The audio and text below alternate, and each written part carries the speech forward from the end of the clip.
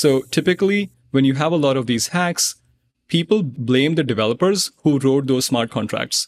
But here was a compiler level bug, which means that any contract which was using the same exact Viper version was at risk.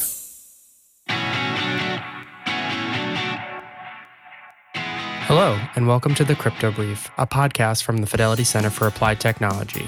Every week, we get together to discuss current events and trends in blockchain technology, tokenization, DeFi, NFTs, mining, and related aspects of the crypto ecosystem. I'm your co-host, Ryan Stubbe, Director of Bitcoin Mining, and I'm joined by Jason Ward, Head of the Blockchain Incubator, Parth Gargava, Product Architect with Fidelity Labs, and Jack Newrider, Research Analyst with Fidelity Digital Assets. Before we begin, just a friendly reminder that this discussion is for educational purposes only and should not be viewed as an investment advice or a recommendation for any security or asset. The views expressed are those of the co-hosts and not necessarily those of Fidelity Investments or its affiliates. As we all know, crypto as an asset class is highly volatile, can become illiquid at any time, and is only for those investors with high risk tolerance. Now let's dive into what's been happening recently. Hey. Hey, Ryan. Good morning. Welcome back, Ryan. Thank you. It feels good to be back. All right, let's jump right in. This is actually, we were just talking before we joined here. This is our 1 year anniversary episode. Jack won't be joining us today because, I guess he was celebrating. He got married over the weekend, or at least we think he got married. We haven't heard from him, but we're hoping he got married because he was supposed to get married this weekend. So today, we'll kick it off with Last Week I Tried with Parth. And then we have a couple of news stories that we'd like to cover. The first being, Block reporting pretty positive revenue growth related to their Bitcoin business or businesses and services. So we'll talk a little bit about that and kind of where their strategic focuses are. And then we'll jump into probably what was the most notable story last week, which is the hack that happened with Curve. Talk a little bit about what happened and what the implications for DeFi are. And then if we have time at the end, I think we have some late breaking news around PayPal launching a stablecoin, although, still, relatively little information as it just happened. With that, Parth, do you want to talk a little bit about what you tried last week? So last week, I finally got onboarded to Nike's Swoosh platform. And so I was waitlisted on this platform for close to 6 months. I think I signed up late December. For those of you who don't know, Swoosh is a Web3 platform by Nike for something called as Phigitals, right? Which is physical and digital sneakers. And so I know I can almost see Ryan cringe at this word when I said Phigitals. But Swoosh is this online company store which lets you buy or trade sneakers and redeem those NFTs for an actual sneaker, for a sneaker pair. So an example would be that I can create my custom Air Force Ones, get some input from Nike's designers, and then redeem them for physical shoes and get it shipped to my house. So that's the Phygital use case. And so maybe one question which a lot of people have is, why do you need NFTs in this case, right? This can all be done on a simple website. Why do I need this whole concept of having a digital representation of my sneakers? But the real power that this unlocks, in my opinion, is that if I'm a designer of sneakers, and if I'm not hired by Nike, if I'm not registered by Nike, or if I'm not on the Nike design team, I can still design my virtual sneaker collection and build a marketplace for these sneakers, right? And all of this would happen in the Swoosh platform, in the Swoosh umbrella. And so Nike captures all of that good amount of value. And that's exactly that's one big use case for the Swoosh platform. It's kind of it's definitely a marketing opportunity. But the example here is if Ryan is a sneakerhead, he designs the dopest sneakers and you don't have a marketplace right now. So what you're going to do is you're going to drop your 20 limited edition sneakers on the Swoosh platform. People can trade them. The value of those sneakers can go up or down. And then one person, Jason, can decide to get them physically made. He can decide to redeem those NFTs for an actual sneaker pair. Do you guys think this concept is cool? I think, like most other collectibles, right, there's a huge community around these things. And so it feels like to me that this company is embracing kind of what the future of community might look like in Web3 by taking this step. I think there's other use cases that I'm personally maybe a little bit more interested in, like when we think about, like authenticity, for example, right? Like there's like with major, most other designer brands, there's forgeries that exist out in the marketplace. And like, is there an opportunity to maybe make like certificates of authenticity for these sneakers, right? Like when you buy a pair of Air Jordan, like, right, that they came directly from Nike because you own this NFT. So that to me like would be another angle to look at. But I do agree. I think, again, these are very vibrant communities, and like the opportunity to be able to trade and interact with other people of similar interests to me seems right. Yeah, I mean, you have no idea how expensive some of these sneakers go for. And so I personally am a huge fan of redeemables because it kind of builds a strong like customer relationship with the brand, right? So now that I'm signed up on the Swoosh platform, I have a soul-bound token. Now I'm invested. I'm kind of I'm spending like an hour and a half designing my custom AF1s. And then a lot of people are also thinking of this as a digital store of value. So I know like this is kind of funny. So my fiance tells me that a Chanel bag is a great investment and it actually holds value. And I'm not sure I buy into this argument, but I would rather have a virtual Chanel bag so that I can sell instantly for liquidity. I'm sure she would disagree, but I think a lot of people also think about these goods as store of value. Yeah, I mean, you have to know what you're buying, Parth. So, just like you see the value in the sneakers, maybe there's something that you're just venturing to guess that there might be something you're missing with Chanel bags. I have to I got to chime in. That's hilarious, Parth. This is definitely not an argument you're going to want to carry it forward too long. But when you talk about the physical and the digital, it reminds me of years ago, before we even heard the term Web3, there were a bunch of different video games that combine physical characters with on-screen graphics. So it's almost like that's the maturation of that early stage. And I remember going into the stores and looking for particular characters and going from store to store. These things just weren't available. So the scarcity still exists. And I think what you're really hitting on here is that you have combined both physical and digital scarcity if you have the ability to create and design your own items. So I think it's pretty cool. I think it's fun. Yeah, I'm going to keep you guys updated on my experience using the Swoosh platform. Maybe I can do a follow-up of last week I tried in the next few months or few weeks.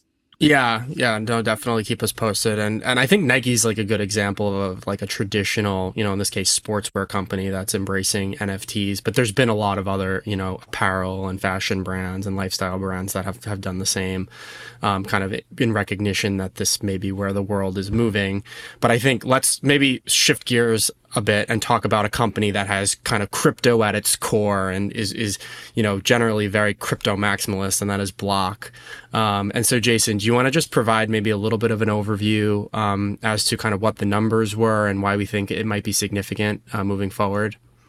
Yeah, I'm happy to. And before I even get into the numbers, I just want to make sure it's understood that this is not an endorsement of the company or anything like that. It's just really looking at the facts that they've reported in their most recent quarterly filings, but then also looking at the history of the company and contributions that they've made to the Bitcoin ecosystem. So we saw last week that Block reported 34% year-over-year growth in terms of the revenue generated from Bitcoin sales. So they reported $2.4 billion of revenue overall in Q2. Cash App users reported about $1.16 billion of Bitcoin purchases during the quarter.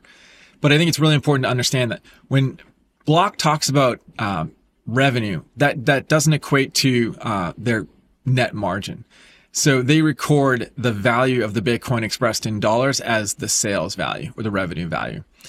But I think what was really also interesting is the company holds Bitcoin on its balance sheet. We know a few other publicly traded companies do.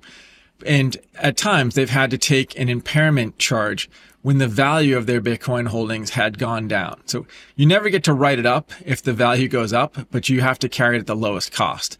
And the company did not need to write down any impairment charge for this year, this second quarter. but they noted that they have approximately $245 million worth of Bitcoin on their balance sheet. So interesting. But I wanted to sort of zoom out a little bit and say, okay, Square, Block, what happened? How do we get to where we are today, knowing the company as Block? And they actually filed for a name change back in December of 2021. And I think that was in part to try and emphasize the evolution of the company. So going from digital payments into one that was really focused on digital payments, but much more.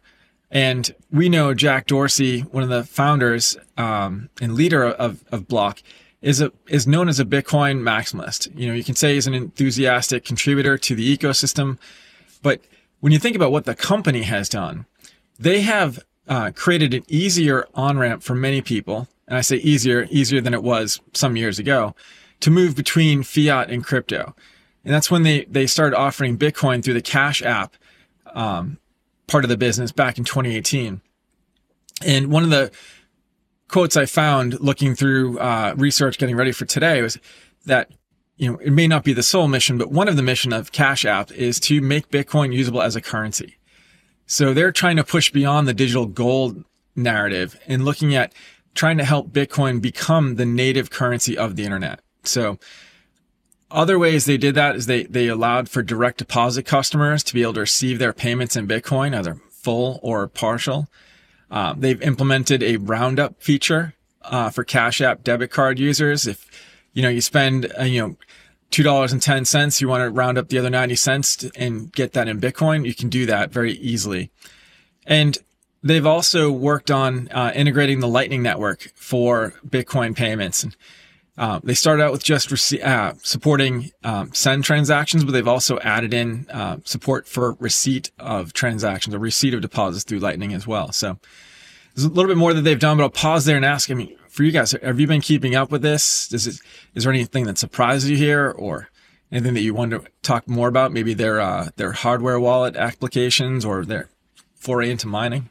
I think Block is a really fascinating company, right? And I think in the past, Jack Dorsey has said that he wants the Block to be a Bitcoin company, right? So not just a financial company, but a Bitcoin company.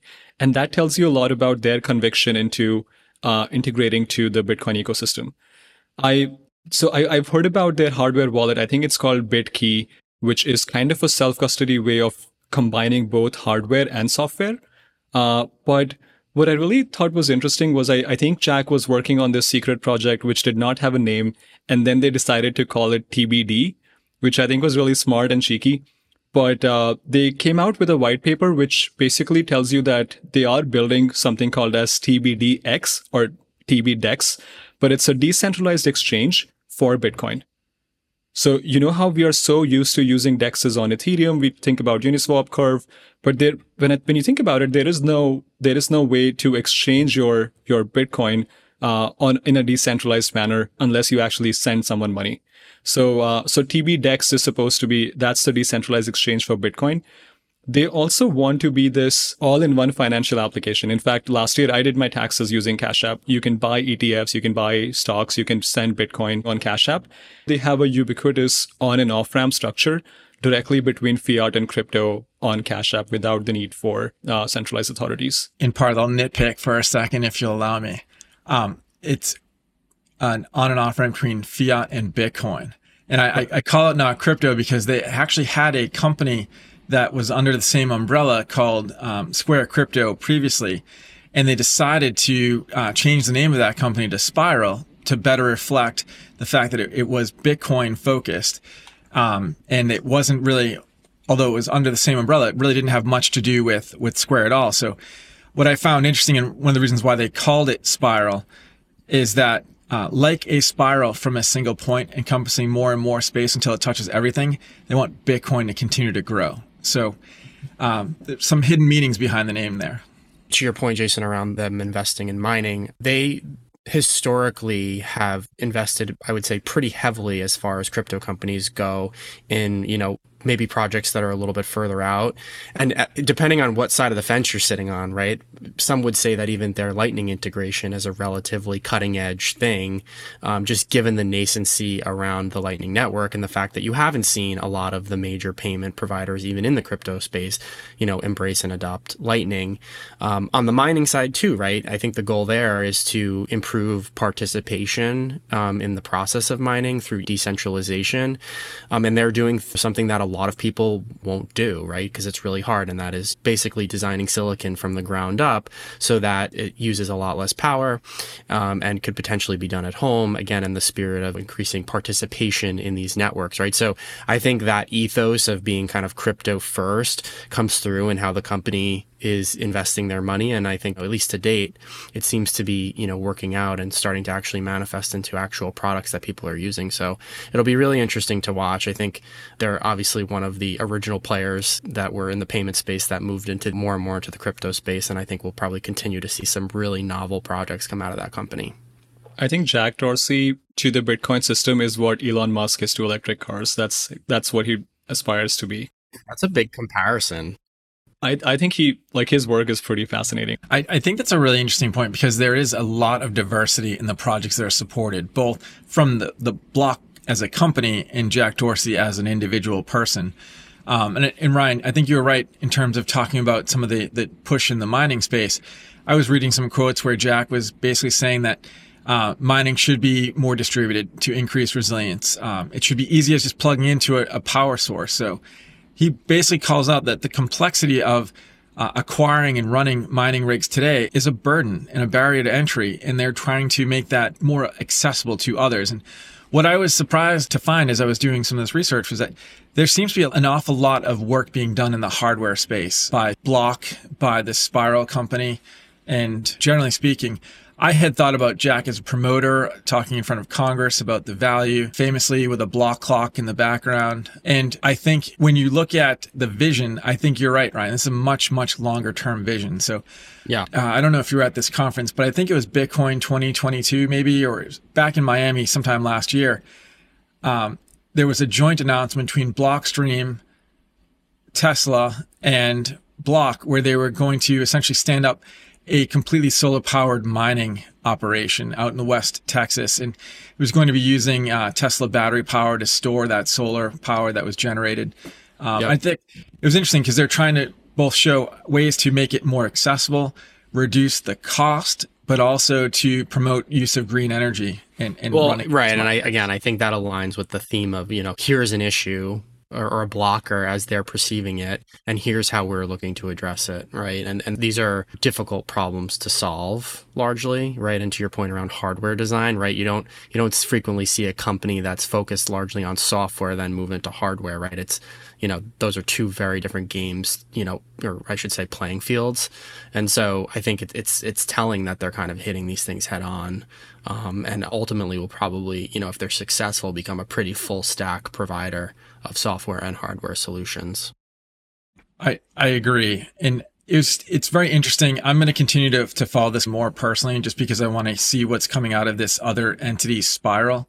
It seems like they're focusing on making development tools and infrastructure so that people can have an easier time experiencing or interacting with the Bitcoin ecosystem. I also like the fact that they are strong advocates for maintaining privacy. And when you talk about these public ledgers where everything is discoverable, there needs to be a good balance between that transparency and maintaining of individual privacy. Speaking of privacy, there was one person last week who really wanted his wallet to be private, and that was Michael Egorov, the founder of Core.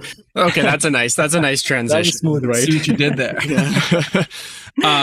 So Parth, we talk about hacks in DeFi a lot, right? It kind of feels like every week, or sometimes multiple times a week, and then sometimes not. But can you just provide maybe a little bit of an overview as to what happened with the Curve hack, how they were able to gain access to the funds, and then maybe we can parlay that into what it means for the ecosystem? Yeah. So what I would do is I would not treat this hack just as a regular hack, because it is actually a really multi-layered story, and it has a lot of super interesting plot lines and twists, right? So what I would love to do is I would kind of divide this into three big components. The first would be the actual hack on Curve pools. The second would be Michael Egorov, who's the founder of Curve and his loan positions. And then the third would be how the problem was fixed by a few handshake deals. But I think this is almost story time, right? Because it's a really fascinating story, and let's kind of unpack it. So for those of you who don't know, Curve is one of the biggest DeFi protocols. It's a decentralized exchange, which used to be called StableSwap. And the idea of Curve is that it lets you exchange tightly pegged assets. So if I have a USDC, I can trade that for a DAI or a USDT because they're all stable coins. They all have the same value. Similarly, if I have ETH or VETH, I can trade that for staked ETH or STETH or REITH, right? So it's basically synthetic assets of the native token. Now, what happened over the weekend, last weekend, was that there was a hack on close to 3 to 4 liquidity pools on Curve, which were created 3 years ago. And most of these pools were pretty exotic, right? So when you think about the tokens that were affected, it was Alchemix, ALETH, essentially tokens that were tracking the price of ETH, right? So tokens which you may have actively used or may not have, but chances are that these are more exotic. So the total hack was around $40 million US, which in the grand scheme of things does not sound like a lot because we are kind of so used to $300 million hacks or $400 million hacks. And these were all third-party pools which were not deployed by Curve or the Curve Foundation. And so they don't interact with the core protocol, which is the 3 pool or the 4 pool, which we frequently talk about. So the really interesting part of this story is that the reason that this hack happened was because some of these pools were using an old version of Viper. Now, Viper is a Python-like programming language for smart contracts. And in my opinion, Viper is kind of like the abandoned child compared to Solidity, which doesn't have that much limelight, doesn't have that many resources, and only a few big protocols use Viper. So Curve happens to be one of them. Uniswap V1 used to use Viper. I know Yearn Finance also uses Viper. But the reason that they were affected was because they were using an older version of Viper. So at the time of hack, Curve had close to $3.5 billion US. And think about it this way, when this bug happened, Curve happens to be one of the biggest DeFi protocols. People just got really frantic. Like it was honestly a scary moment, right? Because it's one of the biggest protocol. And so right after that, the total assets locked on Curve went down to $1.6 billion. And what's really scary is that this vulnerability is not a smart contract vulnerability. It's a compiler level vulnerability, right? So typically when you have a lot of these hacks, people blame the developers who wrote those smart contracts. But here was a compiler level bug, which means that any contract which was using the same exact Viper version was at risk. So I'm gonna pause here because I want to get your thoughts, but maybe just to give a quick explanation for those of you who are not as technical, a compiler bug is when you write code and it gets converted into bytecode, which is like the computer language, and it doesn't match. So like, imagine that you're building furniture for IKEA, right? And it gives you one wrong instruction, and then you're kind of screwed, right? Because missed a step. Yeah, missed a step. Exactly. Yeah. So within 3 minutes of this exploit, basically when this was talked on Twitter, every other protocol on this version started getting hacked. So I'm going to pause here, and I would love for you guys to reflect on this. Yeah, from my perspective, and we're going to talk a little bit about, I think from here, how this trickled down to other protocols and rippled through the ecosystem. But I think this is pretty existential and systemic risk, right? And I think when you think about the relationship between these protocols that are effectively independent to one another, there are likely more interdependencies than maybe is obvious to the average user or bystander. So I think, that piece, every time something like this happens, I think there's significant learnings for the developers in the space. And I think this is going to be no different. It is very interesting to sort of pull back the covers a bit and show what is happening. And it's this multi-layered architecture that people are relying upon. And most people aren't savvy enough to be able to go in and check. So there's a lot of trust in the development, in the compilation, as you were describing here with Viper. In some ways, I think many people will look at that and say, well, there are other products and services that I use today where I don't understand that. So is it really that big of a difference? And I think the answer is depends on your value at risk.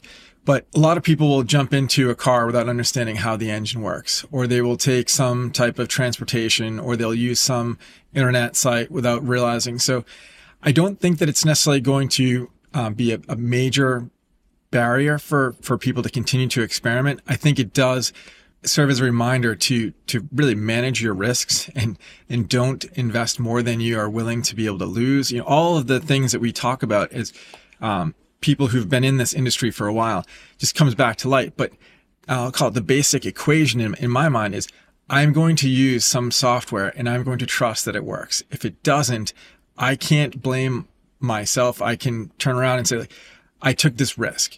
I'm relying upon these parties.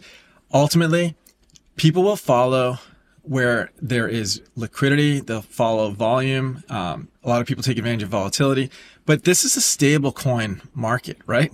This is stables for stables. And it just was seemingly an outdated piece of code.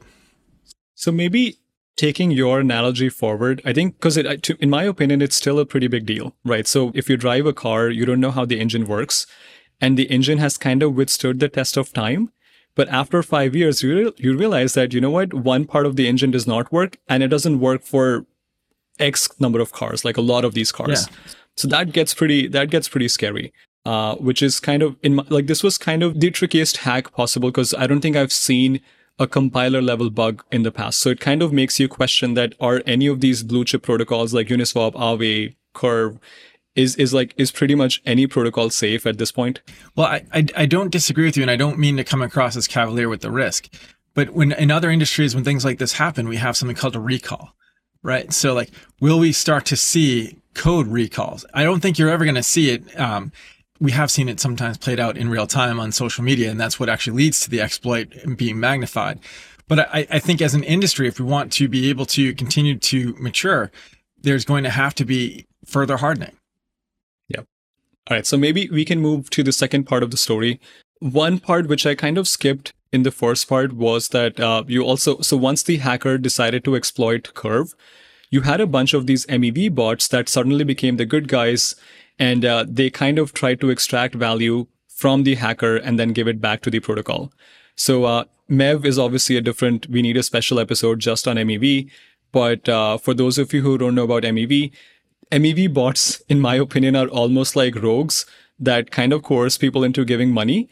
But then if there is a bigger crime, they kind of join forces and then they become the good guys, right? So in this case, they became the good guys by returning the hacked money to the protocols. So because of this hack, it led to the price of Curve token going down significantly. And so the second part of this story is more based around Michael Egorov, or Mitch, who's the founder of Curve. Now, Mitch has a huge amount of Curve tokens. So he had deposited his Curve tokens into a bunch of lending protocols to take large loans, right, on stablecoins. So, and I think he reportedly also bought a mansion in Australia. So he bought real world assets from all this lending liquidity that he had. And so now that the price of the Curve token was so bad, he was at the risk of liquidation or getting margin called. So I believe if the price of Curve went down to 37 cents, that would have caused a death spiral and resulted in Curve essentially going in a free fall, going close to zero, and a lot of bad debt in a bunch of lending protocols like Aave and Fraxlend. So this was the second part of the story. What's also interesting is the hacker also had a bunch of Curve tokens, which they could dump any single time. So Michael was on a timer, basically, right? This was kind of double whammy for him, because the key issue here is if you are borrowing against a token, which does not have a lot of liquidity that can go down quickly, you can be in these kind of situations. So I'm gonna stop here, because I know we have kind of seen these loans before. If you remember, FTT token by Alameda Research was another one example where you had a lot of tokens concentrated in a few wallets, and then they were borrowing, lending the same token and doing other strategies. But any thoughts here? Yeah, so I guess just going back to my earlier comment, right? I think when we think about systemic risk and how systemic risk is managed in like traditional financial services applications, I think that idea here probably needs to be addressed, right? Because there's a high degree of kind of interconnectedness between, people taking loans out against assets. There not being a ton of transparency because the system is so decentralized. They take those funds onto other things, right? And it creates this kind of compounding effect where when you kind of take a step back and unwind it, if something goes wrong at, step A, the whole thing could come crumbling down, right? And so I think, it's interesting because that characteristic is what ultimately saved a lot of these, that programmatic characteristic and decentralized aspect of these protocols are what saved them from the meltdown of the CeFi lenders last year. But is also, I guess, the flip side of that coin is cases like this where you can't really manually intervene, right? And so you kind of have that risk that emerges that kind of always exists, and you don't know it exists until it's you're staring it right at it, and then maybe it's too late. But in this case, again, like it seems like it's funny because, all of this is, highly automated, highly decentralized, but it sounds like what ultimately kind of prevented this from becoming a huge issue where, was a pretty analog process of doing OTC transactions with actual, maybe physical handshakes. There's no one answer to this problem, but it certainly, as we think about, institutional adoption and more value being transferred over these rails, is something that will likely need to be addressed. Because again, we have really good, tried and true controls in place for these types of risks in traditional applications, but they just don't exist in DeFi. Yeah. And maybe, Jason, not to put you on the spot, but I think in this case, this was a classic example of a lot of these lending protocols having bad debt. And if you don't mind explaining what bad debt is, I think it might actually be helpful for a lot of the listeners on how you would categorize or how would you explain bad debt. Yeah, I guess maybe I would zoom out and say when I personally think about bad debt, I think about a debt that is has a lower probability of being repaid. So it's a higher risk, therefore they often trade at pennies on the dollar. So you think about a classification called distressed debt. So you might see that people are willing to transact in that market because the current value is at a discount and the upside is greater than perhaps they're hedging their downside risk. So when I think about it from a protocol perspective, someone may be willing to step in and participate in that particular protocol because they've got an arbitrage opportunity. It's not typically I have full belief I'm going to come in and I'm going to this is going to recover. In my opinion, most people are thinking about their activities in a very calculated way. Hope is not a strategy. Let's be honest, but I do think that there are markets for distressed debt, and those distressed debt markets actually can be very helpful in terms of providing liquidity in times of illiquid situations.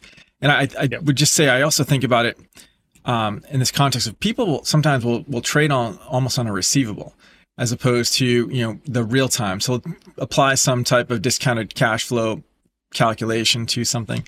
But, when I think about DeFi, I think about some of the protocols having these searchers or having this element that's there to try and protect the lender.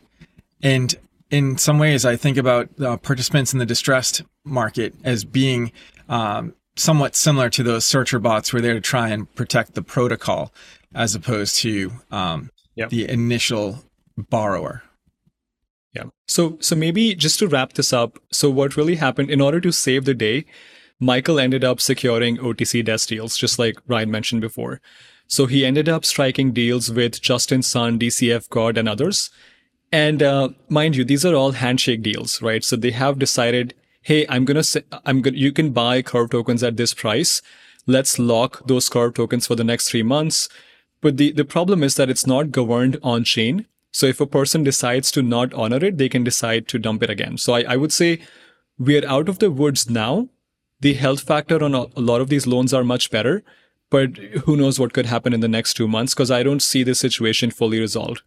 But my key takeaway is that there's always going to be OTC demand in crypto, which I thought otherwise before this situation.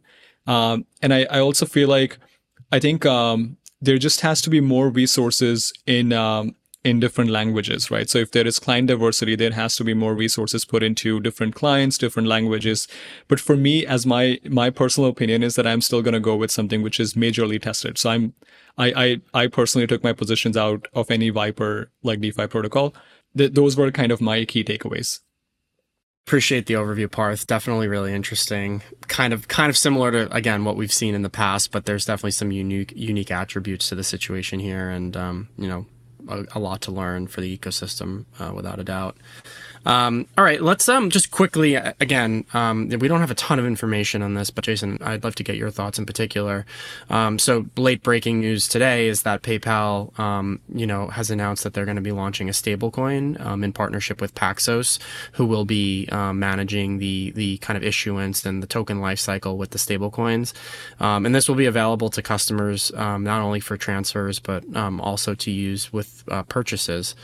I think this is really interesting, right? I think the timing is kind of interesting, just given the fact that we've seen so much movement on, proposed stablecoin legislation in the last couple of weeks, and obviously nothing, set in stone now, but it's at least seeming like it's going to advance, at least in the House. But yeah, you have any thoughts on this? Well, like you said, it's just come out, but I think you're right. I think this is potentially pushing the dialogue further with regulators. It appears that it's, as you mentioned, with Paxos Trust, it is redeemable for dollars, or it's being reported to be, but also could be exchanged for other cryptocurrencies on PayPal's network. So it seems like it's being used on PayPal's network. I don't know if it's going to be available in the wild per se, but we did see a comment from Representative Patrick McHenry, who chairs the House Financial Services Committee, basically saying that it's a clear signal that stablecoins, if issued under a regulatory clear framework, hold promise as a pillar for the 21st century payment system. So I think that statement would apply to any issuer that brought forward a product that was regulatory compliant. But it seems also that they're going to be providing monthly attestations as to the reserve portfolio starting in September. So I think it's an interesting timing, because we do see that there's been a decline in the overall volume of stablecoins trading in the market. So I think this is one of those situations we'll continue to monitor it and see how things progress. Yeah, and I'm sure over the next week or so we'll see more reactions to this announcement from legislators as well as just bystanders in the space. So more to come. All right. Well, thanks, guys. This was a really great discussion of pretty large variety. So appreciate the contributions today, and we'll see you all next week. Have a good rest of your week. Crypto as an asset class is highly volatile, can become illiquid at any time, and is for investors with a high risk tolerance. Crypto may also be more susceptible to market manipulation than securities. Crypto is not insured by the Federal Deposit Insurance Corporation or the Securities Investor Protection Corporation. Investors in crypto do not benefit from the same regulatory protections applicable to registered securities. Past performance is no guarantee of future results. This podcast was produced by the Fidelity Center for Applied Technology, also known as FCAT. FCAT does not offer digital assets nor provide clearing or custody of such assets. It is for informational purposes only and is not intended to provide tax, legal, insurance, or investment advice, and should not be construed as an offer to sell, a solicitation of an offer to buy, or a recommendation for any security or other asset by any Fidelity entity or third party. Views expressed are as of the date indicated, based on the information available at the time, and may change based on market or other conditions. Unless otherwise noted, the opinions provided are those of the authors and not necessarily those of Fidelity Investments or its affiliates. Fidelity does not assume any duty to update any of the information. Fidelity and any other third parties mentioned in the podcast are independent entities and are not affiliated. Mentioning them does not suggest a recommendation or endorsement by Fidelity. This information is not intended for distribution to or use by any person or entity in any jurisdiction or country where such distribution or use would be contrary to local law or regulation. Persons accessing this information are required to inform themselves about and observe such restrictions. Third-party trademarks appearing herein are the property of their respective owners. All others are the property of FMR LLC. Copyright 2023 FMR LLC. All rights reserved. 1040156.